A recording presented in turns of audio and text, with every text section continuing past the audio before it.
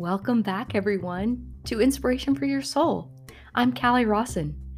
This week's guest is Coach Mike Kyle. Mike is Nova 42 Academy's CEO, Director of Debate, Creator, and Co-founder, along with his wonderful wife, Young, COO and Director of Speech.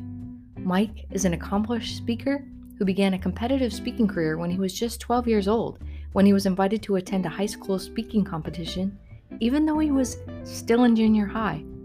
He won first place in that debate and went on to win 78 more times, taking home 117 trophies along the way. Mike became the youngest recipient to win the National Forensics League's coveted Double Ruby. He continued winning all through college and graduated magna cum laude from ASU with a BS in engineering. Mike became a notable and sought-after speaker. He began realizing his dream of mentoring students in speech and debate in 2011. His caring and personalized mentoring has caused many of his students to tell him that he's not only the best speech and debate coach they've ever had, but the best teacher. Learn even more at nova42.com. Thanks for listening.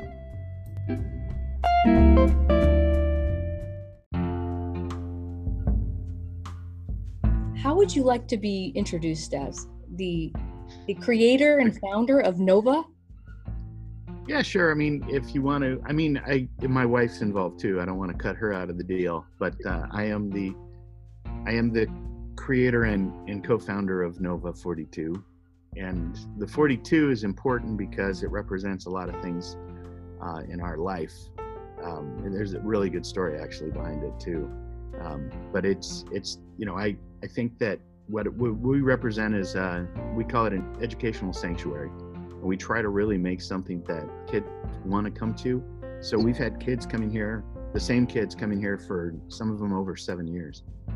And they just keep coming back and we keep teaching them new stuff. And we're now 300 kids and we're the largest speech and debate academy in the world.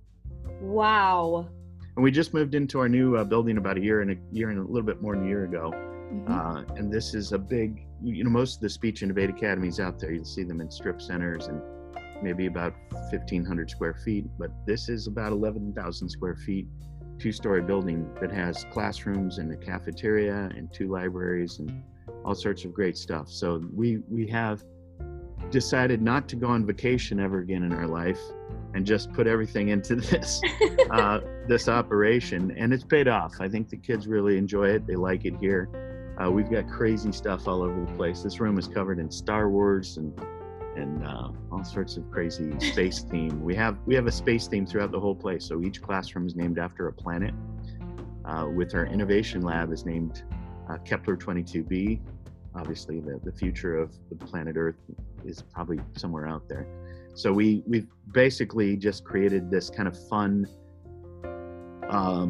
scientific, but still very nerdy and crazy kind of environment for people. And the kids really like it. We have mostly elementary kids. I think we have somewhere in the neighborhood of 85 elementary kids here, starting in first grade. They have to be able to read, basically. And then middle school, we have about, I think, somewhere in the neighborhood of, 100 something. And then we have 38 high schoolers, and we're one of the few academies that actually has high schoolers. Most of the high schoolers take speech and debate or join their team at their school. And what we found is that there's a number of kids that either through budget cuts or just schools not being interested don't have programs. And so we set up a program so that they could compete and go all over the country with us and do crazy stuff. So before I started recording, you were saying you had 900 students in a tournament? No, we have 300 students, but we just did a tournament where we had about 950 entries. And that's a big tournament. That's a real big tournament. So we had to create a system with the help of a guy by the name of Danny Cantrell from Forensics Tournament. He integrated a platform called 8x8, which is a video conferencing platform, open source, similar to Zoom. He integrated it into a tabulation software so that we could run the tournament and assign these video rooms just like we would assign a physical room. And then the student gets an email, the judge gets an email, they go to the room, they can share information like prompts for impromptu and things like that. They can debate They can have multiple screen. We have Congress. We had Congress once where we had 35 people on screen, and we've been able to keep this thing going and working and on time, which is big for the parents, and really create something that is the best alternative we've come up with for what's going on out there. And that's important to keep these kids practiced, keep them focused and jazzed about the whole thing. So we have over the last couple months, Robert Cannon and I have run, I think, 9 tournaments online, and we're about to take on our national tournament. So we're a little tired. We work long days, and we don't get out of here till about 9 or 10 o'clock at night every day. But we love it. It's what we do. I wouldn't change it or trade it for anything.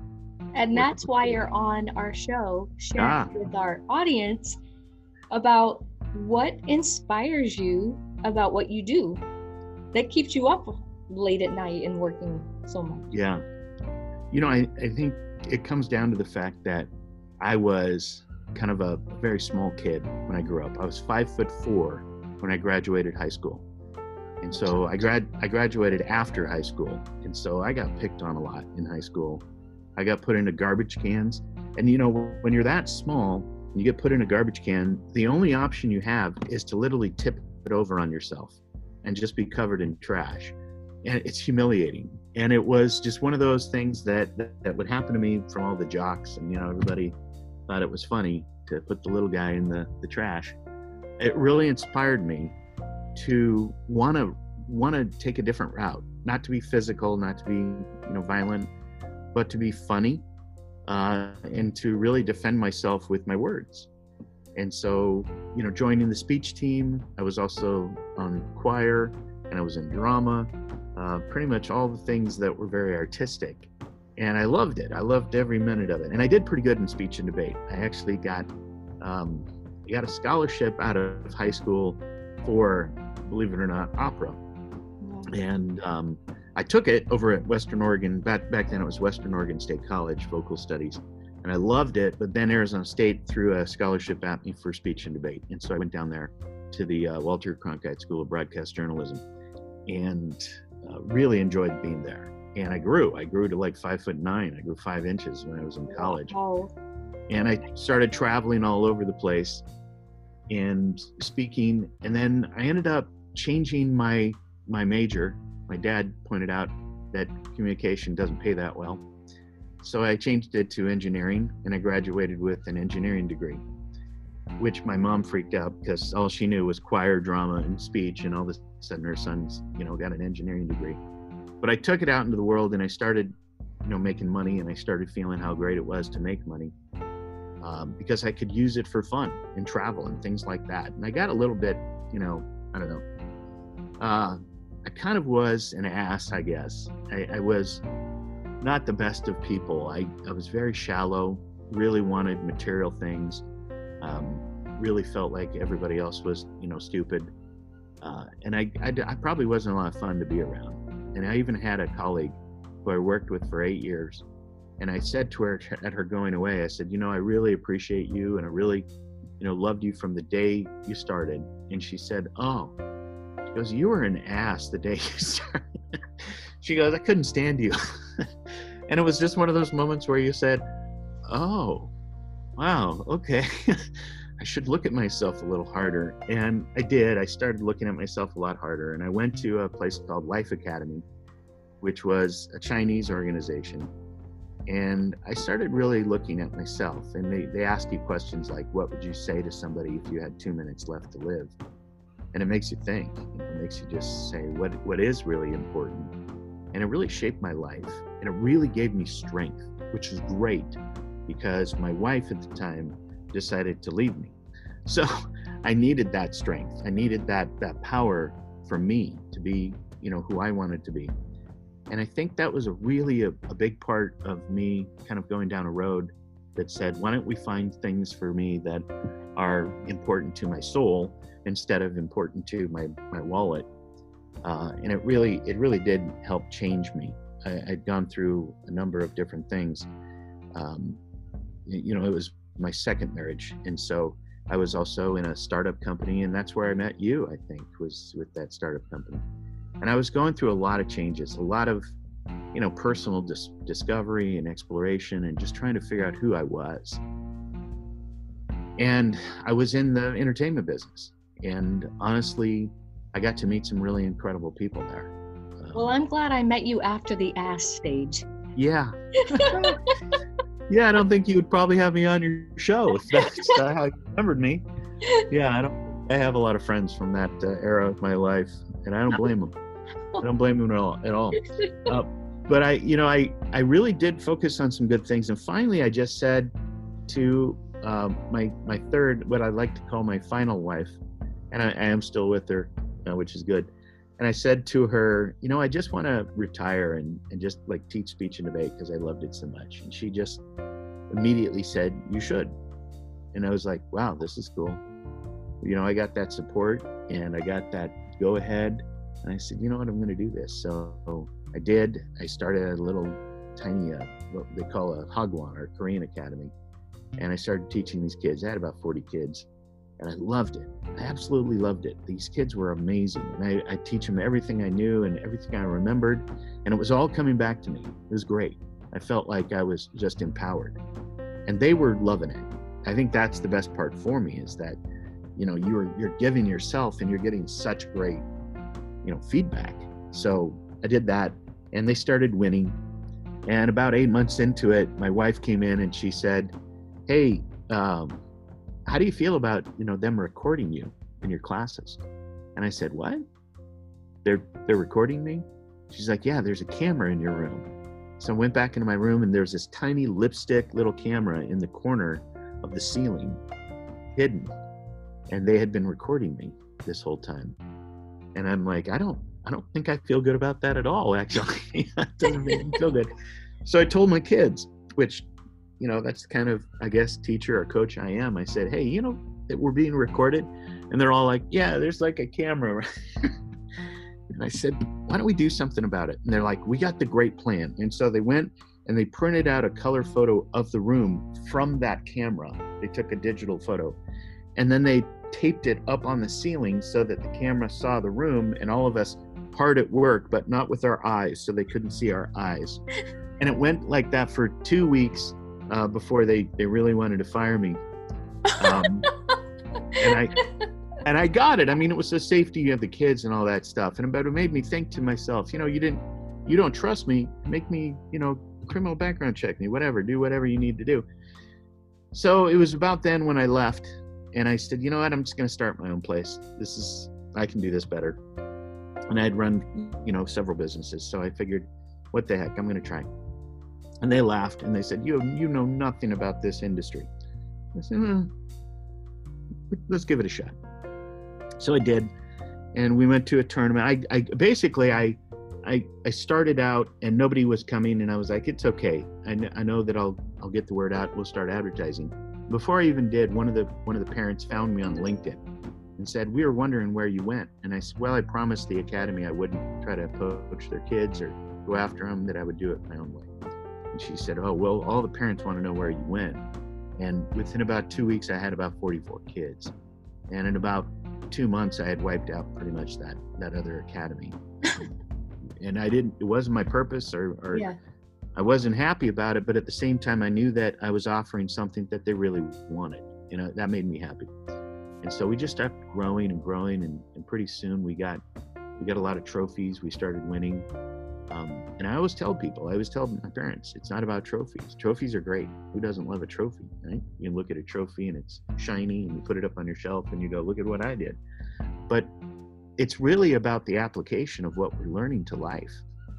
Communication is by far the most important thing. And it's what saved me through high school, obviously, but it's also what made me lots of money in life, is that I was a good communicator.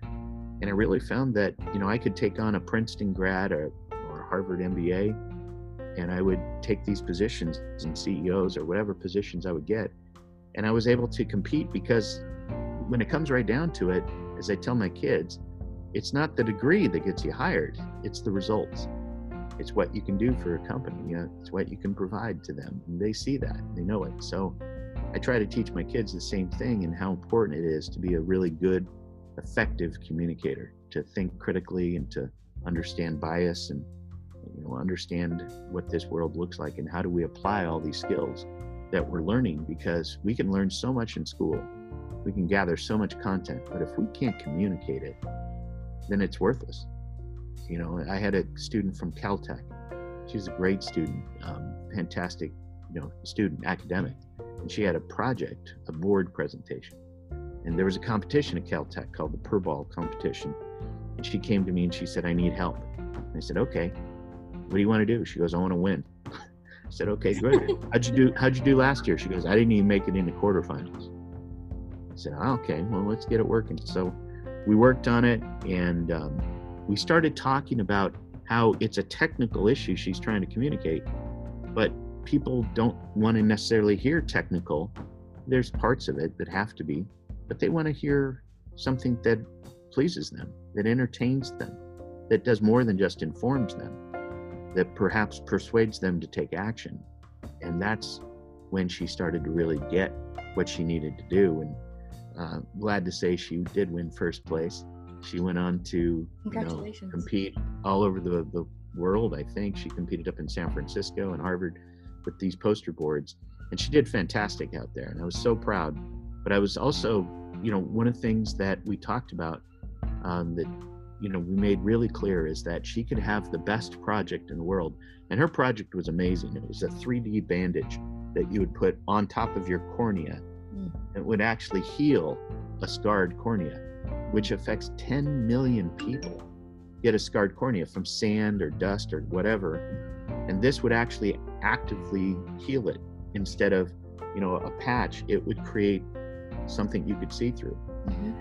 And we said to her, I said, this is amazing. This needs to be out there. Wow. But it's never going to be out there if you can't communicate it, if you can't share this with other people. And it really stuck with me how important that message was, that we have so much to share, all of us, and we have so much to innovate and give, but if we can't talk about it, if we can't share it and help other people understand it, so that's kind of the inspiration of why I've stuck with this, is that I know it's really important, and I know that it really helped me identify what I wanted to do in my life. So I was really happy that I could provide this kind of academy, this kind of, like I like to say, educational sanctuary, where kids aren't bullied, kids are as nerdy as they want to be and crazy. I mean, they're coming to Nova 42. I mean, the name right there, kind of gives them the feeling that it's going to be okay.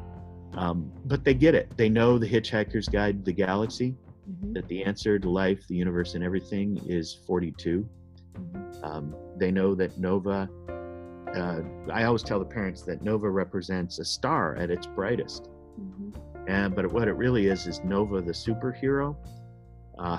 Because I grew up with this superhero comic, and Nova was always my favorite. And I thought, wow, how cool would it be to have an academy called Nova Academy? And so I combined it. The reason we did 42, there's a good story. Can I tell the story? Is that okay? I would love it. Well, there was a Nova High School down in Florida, and it was a big speech and debate program. So that was an obstacle a little bit. And there was a Nova Academy down in Irvine, completely different kind of school. But we just didn't want to be the same as Nova Academy. And I said, what, can we add a number? And they said, okay. And it was my wife, Jung, who said, what do you want? I said, I want Nova 42, because she knew that was my favorite number. And she goes, okay, well, maybe we should, look around. And we were at the dinner table, and it was my son, Owen, my son, Dan, and my really young son, Liam at the time, and my wife, Jung. And we said, well, what other numbers, could we put? And Jung, was basically starting it out. She said, well, my lucky number is 7. And my oldest son said, his lucky number was 12. I think it was 12 or it was 16. I can't remember. Well, you'll figure it out in a little bit. And then my middle son said his lucky number was 23. And we added it up, and it equaled 42. And we hadn't said it yet, right? Because then we looked at Liam and we said, Liam, what's your lucky number? And I swear to God, he just looked at us And it's like 3 years old, and he said 0. And that's when we went, okay, it's got to be 42. It worked out. So that's when we decided that we were going to go with it. And it was really kind of odd. People would always ask us, what's this 42 all about? I went to Arizona State, and that was the number of Pat Tillman, who was killed in friendly fire. And they have a statue of him at Arizona State. And he's well known, and they have the Pat Tillman 42 run and all these different things. 42 is a big number at Arizona State. And I live in Pasadena, and right next to Pasadena City College, Jackie Robinson Field, which he was number 42 with the Dodgers. Big fan of the X-Files, which, you know, Fox Mulder was in apartment 42. And we just started realizing this was a really powerful and well-seen number. It was also the number that appeared on all the Apple commercials on their iPhones. It would always show either 942 or 742. And what was really cool is I came up with this number as my favorite number when I was 6 years old, a long time ago. And I put it on the side of a spacecraft that I had designed. And I gave it to my mom, and she put it on the refrigerator. And one day she came to me with my spacecraft drawing. I'm like, what are you doing? And then she held up a newspaper, and she showed me a design for the space shuttle. And she said, you know, you drew the space shuttle before it was even released. And I was like, wow, cool, I can design a space shuttle.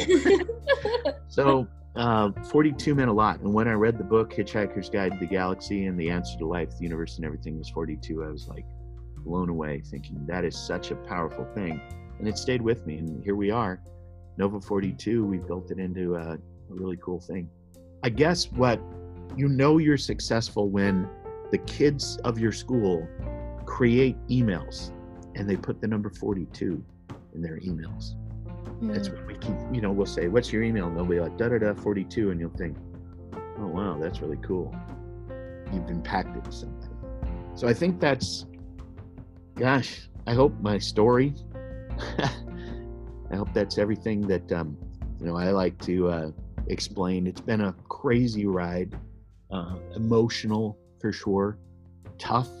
I mean, there's 2 academies now that I think are going out of business right now because of the thing. And I got to tell you, we have people signing up. We have people gaining. We're gaining attendance here. Our summer's going to be okay. We're actually going to get through this. And sometimes I think how lucky we are, to be able to have that kind of loyalty. But at the same time, I don't know if you've ever read Blue Ocean Strategy. It's on my list. It's a good book. Yeah. And it talks about the red bloody sea of competition. Mm-hmm. But it really focuses on the idea of a blue ocean, that we don't have to have competitors, that there's so much out there. There's so many fish in the sea, so to speak. And it's just coming up with your niche, coming up with that thing that really you can center on and you can do better than anything else in your life, that you can really do well, really equals that ability not only to create success in your life, but I think also to enjoy what you're doing in life, because you've created it and you believe in it. And that's kind of the motto I teach all my kids. I have leadership camps, and the motto I teach all my kids is something I learned in high school in a leadership camp. And it was, people support what they create. And when you take that attitude into anything, whether it be with kids or with my staff, the idea that you can't tell people how they're going to change or what they're going to do and expect success. Nobody likes to change. Nobody likes to be told what to do. But when you say, here's our dilemma, here's our issue, here's our goal, how do we do it? Let's think about it. And when they come up with stuff and you say, wow, do you think you could do that? And they say, yeah. And the next thing you know, you got everything you need to get things done, because people do support what they create. They will make it happen. Same thing with kids too. So we take a very project-based approach to learning. We do not give tests. We don't believe in them. We stay away from a lot of the what you would consider normal education styles, and we focus on fun, and we focus on kids being powerful and empowered. And they come up with these great debate cases and unbelievable speeches. And then they go out, they get inspired by their own stuff. And then they go out and create charities. And they make a name for themselves. The next thing you know, they're getting into great colleges, and not because of great test scores necessarily, but because they're unique. And the colleges recognize that they're, a really high quality individual. So I love it. This is, fantastic for me to be part of. I feel a little, what's the word? I don't want to say, I feel like my skill is hiring incredible coaches. That's really what I'm here for, is to run the business, hire incredible coaches, and make sure that everything is safe and everything is steered towards life and not steered towards winning the next competition. And I think that's kind of the key to our success, and most importantly, is the key to my satisfaction. I just wouldn't want to do this if it wasn't fun, if it wasn't doing something good. I love that you're making education fun. So, you almost went down the road we're heading down right now. Yeah. I'd like for you to share a time, maybe, building this business or whatever you'd like to share, about a time when you got derailed, when you were challenged and you just felt like... I had the opportunity to work with a really talented guy. You know him too, Richard Green. Oh, amazing. Who, He's the voice of Three Orbs of Light narrator. Yeah. I mean, the guy just has the voice. He's got the voice. Mm-hmm. Can't deny it. He is the voice of Smokey the Bear. And that alone is cool. Mm-hmm. Regardless of all the other cool things he's done. But I got a chance to work with him and work with his films. And he trusted me. He really trusted me to start something I think we started, which was great, and giving a chance for filmmakers to get their films out there. And, with only about 450 or so films getting distribution every year, it was, and thousands of films being made. It was him who was in the room one day, an editing room, and, I think somebody just asked him, what is it about all these films? What is it about this operation? And he said, they just had to be made. And that stuck. And it was like, wow, this is fantastic. And so we came up with some cool ideas. We put them into play. We got a business partner at one point to create a side business for independent video stores to help them compete. And it was a buyer's group through a computer technology. And so we brought on all these different people, and it didn't really get away from us. We put in 4 or 5 good years, but things were changing, and things were just starting to happen with Redbox and some of these other delivery things, and video stores when we first started, video stores were about, I don't know, I think there was somewhere in the neighborhood of 31,000. By the time we had to end up shuttering the business, there was about 1,400 left. And so it's just a changing industry, and I think I also got a little bit probably carried away with the vision I had for what it needed to be. And so it ended the business. It probably, I don't know, I hope it didn't end the friendship. I did see Richard at dinner about 7-8 years ago, and he was fantastic. He came over and he did a magic trick for my youngest son, who hadn't been born yet when Richard and I were working together. And it was good seeing him. It felt good. But it was a tough time. And it was then when not only did the business, shut down, that my second wife decided that she was going to want to be with somebody else. I had to claim bankruptcy. So I lost pretty much everything.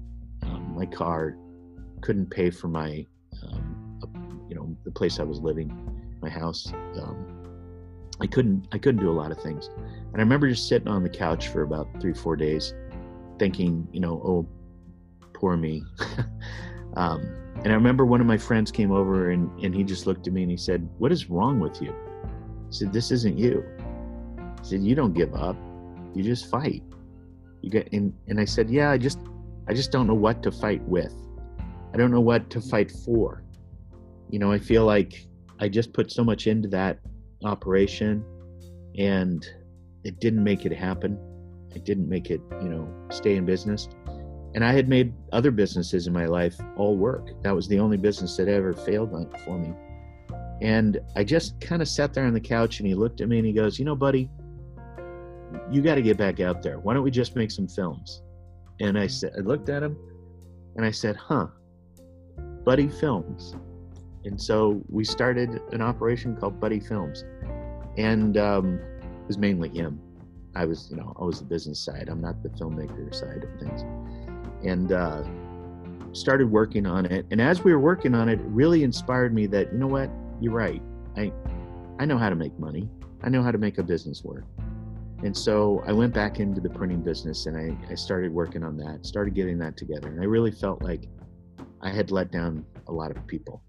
It sucks when you have to tell employees that you can't pay them anymore. And that really, I don't know for most people, but that really hurt. That was the worst. I felt like, that was the biggest failure. It was not that I had failed the business, but they had failed these people that believed in me and believed in the business. I think that's the bigger thing. So I realized I got to get my stuff together. I got to figure this out. I got to figure out what to do. And so I pulled some of the things that I learned from, the Life Academy and about, just looking inward and just taking the time to think about things and saying, okay, it's going to be okay. Just fight. And I did. And so I kept fighting. I kept getting opportunities. And when I came across this idea that I could start, coaching speech and debate, and I asked my wife, I said, what do you think? And she's like, yeah. Things just started really moving. I think that I found my groove. I found something that I never thought I would be in. I didn't like school. School brought back bad memories for me. And I only had maybe 2 or 3 really good teachers, and I liked them, but the other teachers I just, didn't have a lot of respect for. And I just didn't think I'd ever be a teacher for sure. And so I got into the whole thing. And one of the things that started really quickly was, and by this time I had 3 boys, I had kids coming up to me saying, hey, I got this problem, and I was wondering if you could help. And I'm thinking, oh yeah, sure. Is it with an oratory? Is it with debate? And they were like, no, you see, my mom doesn't want to let me have a phone. And I started listening. I started realizing these kids need to apply what I'm teaching. They need to be able to learn persuasion so that they can get through their life, so that they can not be ruled by some of these, and I say this in the nicest way, tiger moms that want them to only do homework and study. And so I think it was then when I started to realize some of these dads were living in Korea, living in China, and these kids didn't have dads. And so they would come to me and ask me these questions. And I never thought for a minute that I would become a dad to so many kids. And that sounds funny, but it's That's true that thing. it's true that you can't be a mentor to somebody without really understanding who you're being a mentor to. And I think that's been something that's guided me, because you can't be too personal with kids. It's just dangerous, and it's just not a safe thing to do. But at the same time, you can be there for kids. You can listen to them. You can talk about things in a way that, I did this the other day. I had a brand new kid in the class, and I was filling in for the elementary teacher because he was judging at a tournament for me. And this young kid, and I think he's like 4th grade. And I said, okay, well, it's your turn. You want to get up and give it a try? And he just looked at me and he was like, no. And I'm like, I said, okay. So I told him the story about my son when he first started, Dan.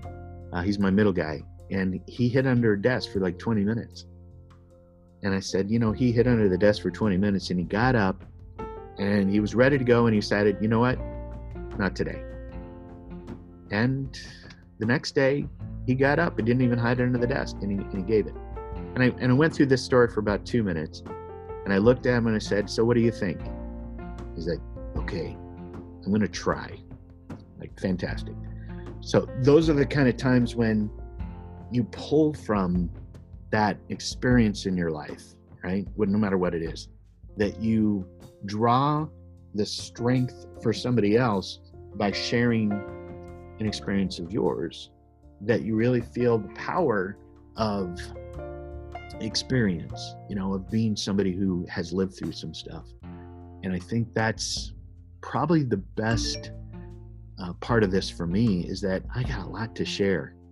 I got a lot of experience, some good, some bad, some crazy. But it's really about being able to draw from that and help others. And so I think that's how I got myself out of the whole thing, is realizing that you can go through these tough times, but that's actually what gives you the tool set to do amazing things. So and that's the purpose of the show, by the way. Oh, yeah. And so thank you for Sure. wrapping that up so nicely in a bow. Yeah, I find that people can learn from others' experiences. Yes, you have to get out there and experience yourself, but knowing that other people, go through struggles and hard times too, and you're not alone in that department, I think it helps and guides people to keep. I hope so. To keep going. Yeah.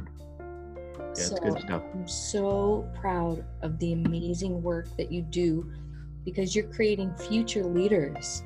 You're creating future communicators, future people that are going to probably emulate what you've done for them for other people. So yeah, I read something that really made sense to me. It said, a good leader doesn't have followers. A good leader trains other leaders. Yeah. I think that's what I look for. Is I don't want a sea of followers of people saying, "Oh, Coach Mike, you're the best." I want a sea of leaders that are going out there going, "Coach Mike, I'm going to go train some people. I'm going to go take this on." I think that's what would make me the most happy and the most satisfied, is for somebody to come back and not say, "Look at how great they did," but more of, "Look at how great we've built this empire of leaders." I want to put a caveat to what you said, because I hope they are the next leaders, but I hope that they're better leaders. I think we don't teach critical thinking enough in this country, in anywhere actually. They don't teach it at all in China. I get kids from China that'll come over here and they're scared to death of thinking critically, because they know that'll get them in trouble. It's how they question authority. And so I have to have a focus on critical thinking, not of changing, the authority, but changing their environment, being able to control their environment and create better environments. And I think that you have to first build confidence, and then second, give them the skill set through critical thinking. And then third and finally, you have to challenge them. You have to have them use it. They have to apply it. And when they do, it's amazing. It's so amazing to see a kid just get that power and realize that they control their path. It's pretty phenomenal that actual words and conversations create your environment. Yeah. It's not the other way around. So thank you for teaching children that their words are creating their environment, instead of their environment is creating what they're saying. Yeah. Do you have any kind of critical thinking courses for adults? Well, I've been asked that lately, especially. I'm not sure why. What's funny is I do have classes and I have camps. And so we have summer camps. And the cool thing about our summer camps is that they're online. So it doesn't matter where you are, you can participate. And there's different age levels. And I was giving a lecture the other day, and we got a phone call afterwards, and they said the student really enjoyed the class. It was their first one, and they want to sign up. And they were wondering, because the parents were right next to them, and I couldn't see them, they were off camera. The parents were wondering if there was a class for them because they got so much out of what you were saying. And I thought, wow, I should have charged double for that. But I'm kidding. Well, we do have adult tournaments now. Did start that. And it's usually like when the kids go to bed. So it starts like at 10 o'clock at night kind of thing. Mm-hmm. And they're able to do any kind of piece, any kind of speech that they want to do. Mm-hmm. And they're able to see a lot of these other adults, and there's a lot of college students in there too. But we've always talked about the idea that we need to have a place where adults can actually participate too. But I do like that idea. I did start writing a book. I've got about, 200 pages worth of stuff in it, handwritten. And I really feel like I want to get that message out there. But every time I look at a book, I think to myself, as I read a book, I always read what it's saying and think to myself, oh, I get that, or I like that part, but I'm not sure if I agree with this, or that doesn't really mean stuff to me.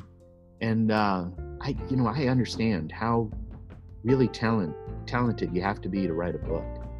And I can speak well, and I can give a lecture, but writing a book is just not a skill set I have. And so okay, so hello, I've got to tell you something. Yeah. You know who Rod Serling is?